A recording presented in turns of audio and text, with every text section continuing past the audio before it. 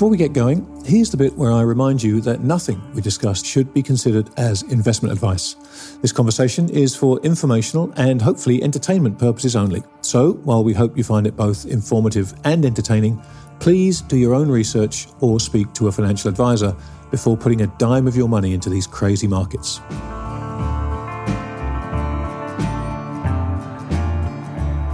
You're about to listen to a special preview edition of the Grant Williams podcast featuring my very special guest, Richard O'Leary, the president of Culture-Tech, a digital rights platform for the art world. I met Richard a few months ago and he amazed me with a story about which I knew very, very little and found utterly fascinating. So I thought I'd invite him onto the show to discuss the wild world of art copyright further. Every episode of the Grant Williams podcast, including The Endgame, The Super Terrific Happy Hour, The Narrative Game, This Week in Doom, Shifts Happen, and Chaos Theory, is available to Copper and Silver tier subscribers at my website, grant-williams.com. Copper tier subscribers get access to all the podcasts, while members of the Silver tier get both the podcasts and my monthly newsletter, Things That Make You Go, So, if you enjoy what you hear on the show and you want more high-quality content like it, then please make your way over to grant-williams.com and join our exciting community today. And now, on with the show.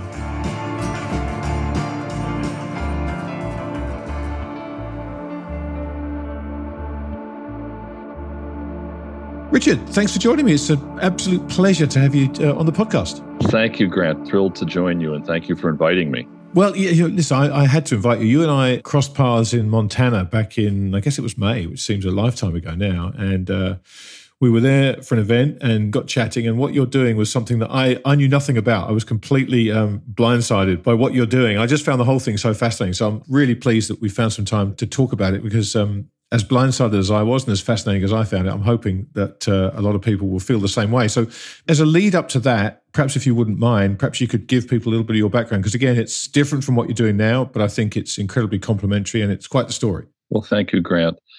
So yes, my background is from the marketing services, what's now called the marketing services industry, but it's really coming out of agencies. I started my career in the WPP world and then shifted over to Interpublic Group somewhere along the line. And it really was a front row seat to the digitization of everything from a marketing perspective. And obviously everything in the world has gone that way. And in particular, I looked after a community of our global accounts for a while, which include companies like MasterCard and L'Oreal and General Motors and Coca-Cola and, big companies, all really wrestling with how to content start to be developed, managed, and distributed in different ways in the digital world. So I became, frankly, quite interested and intrigued, sort of became a student of how content is managed largely in cloud-based computer software platforms.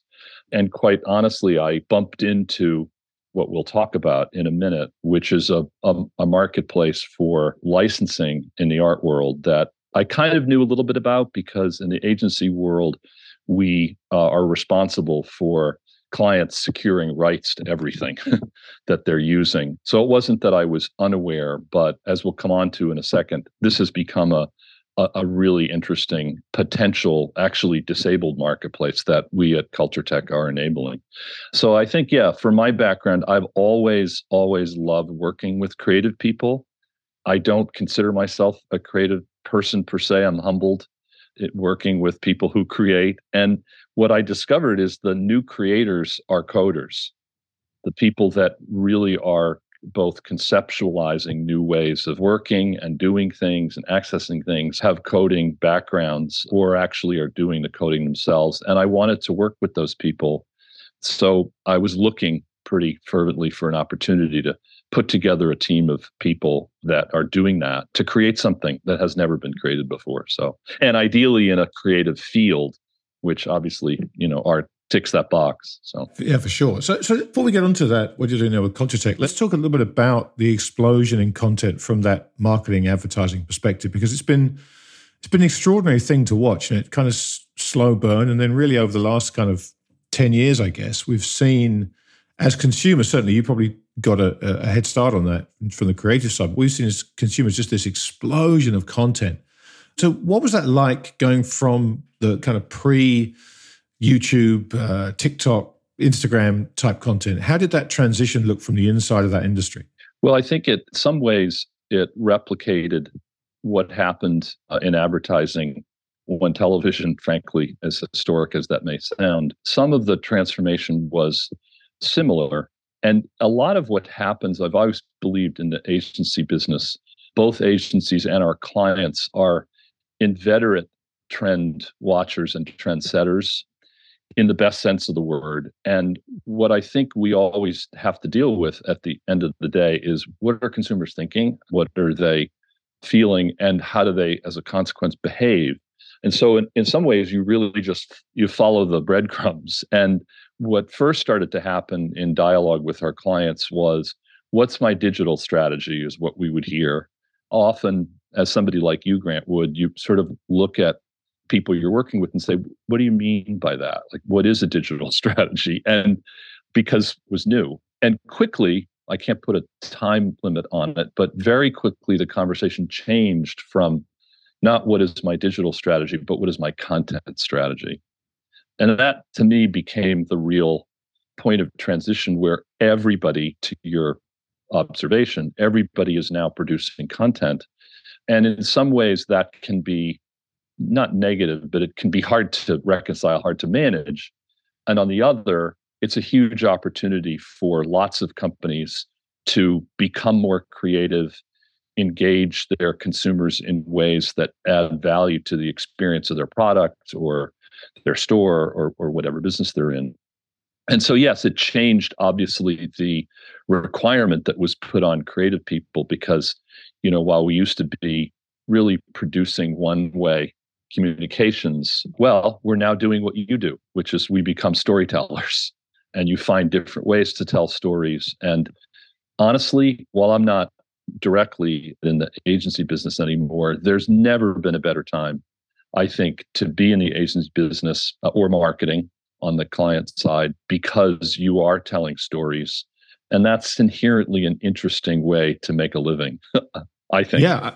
No, I completely agree. And I think the importance of stories is so misunderstood and vastly underappreciated. We're all connected by stories. To me, that's the foundation of society and even mankind. If we didn't have stories, I just don't know how we relate to each other. So I'm always fascinated at that industry, how these people are so gifted in taking an idea and a message and creating a story around it that will sell a product, will sell an idea in 20 seconds or in one picture on a billboard. It's just such a fascinating space to be in. It's true. And, the other thing that it forced, and it still continues to do, I think, with every organization, even if they're a new company with a new product, is it's no longer just about what benefit are you providing in the world, what does your product actually do for people, but what's your mission and your broader purpose.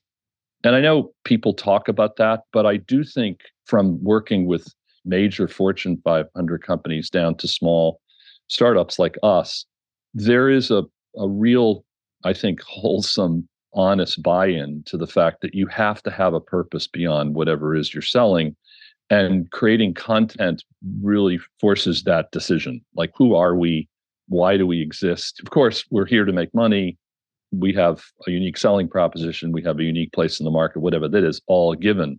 But what's our broader purpose in life? And I'm struck, by the way, I noticed this recently in just walking around Greenwich Village, that you walk into a lot of these new retail establishments of products you've really never heard of. And it really hits you right in the face that whatever they believe their noble purpose is written all over the wall. And it can get a little much, to be honest, but I think it's emblematic of the fact that companies have to take seriously how they're servicing the broader community in the broader world. And that's where storytelling becomes essential. It's critical to that process. Absolutely right. Absolutely right. Well, let's get on to the meat of the conversation, talk about culture tech, because, as I said, it's such a fascinating idea.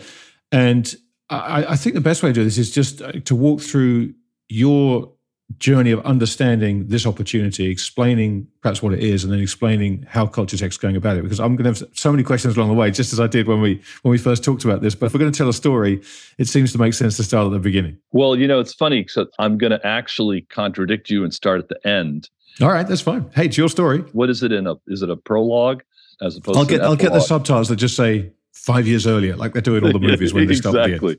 Exactly. But what's interesting, literally from the current moment, the arrival and acceleration of artificial intelligence is beginning to shine a light on what we've been working on at Culture Tech, which I'll describe for a couple of years now. And in fact, it made the front page New York Times headlines just this past Sunday that copyright protected content, art images, photography, stories, videos, but art in particular, has tremendous untapped value.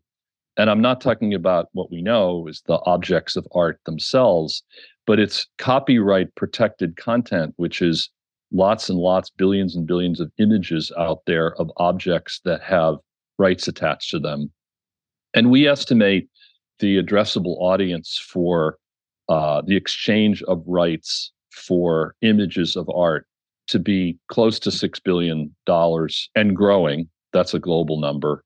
And obviously will grow exponentially. And right now, what happens is anybody that needs to use an image of an art object has to get permission.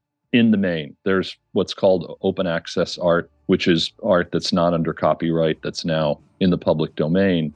But even then, our research with a lot of digital developers, social media managers, UX designers, they don't want to touch in any of their work a cultural heritage or an art object because there's such perceived value in the creation of it that they're afraid if they use it, somebody's going to say, oh, I have a right to that, you can't use it. So the whole AI discussion now in the creative community has become, hey, wait a minute, I have a right to that. And even though on the one hand, this means protecting rights becomes even more important in a artificial intelligence world.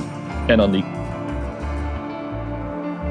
full conversation is available to subscribers to the copper and silver tiers of my website, grant-williams.com. Nothing we discussed should be considered as investment advice. This conversation is for informational and hopefully entertainment purposes only. So, while we hope you find it both informative and entertaining, please do your own research or speak to a financial advisor before putting a dime of your money into these crazy markets.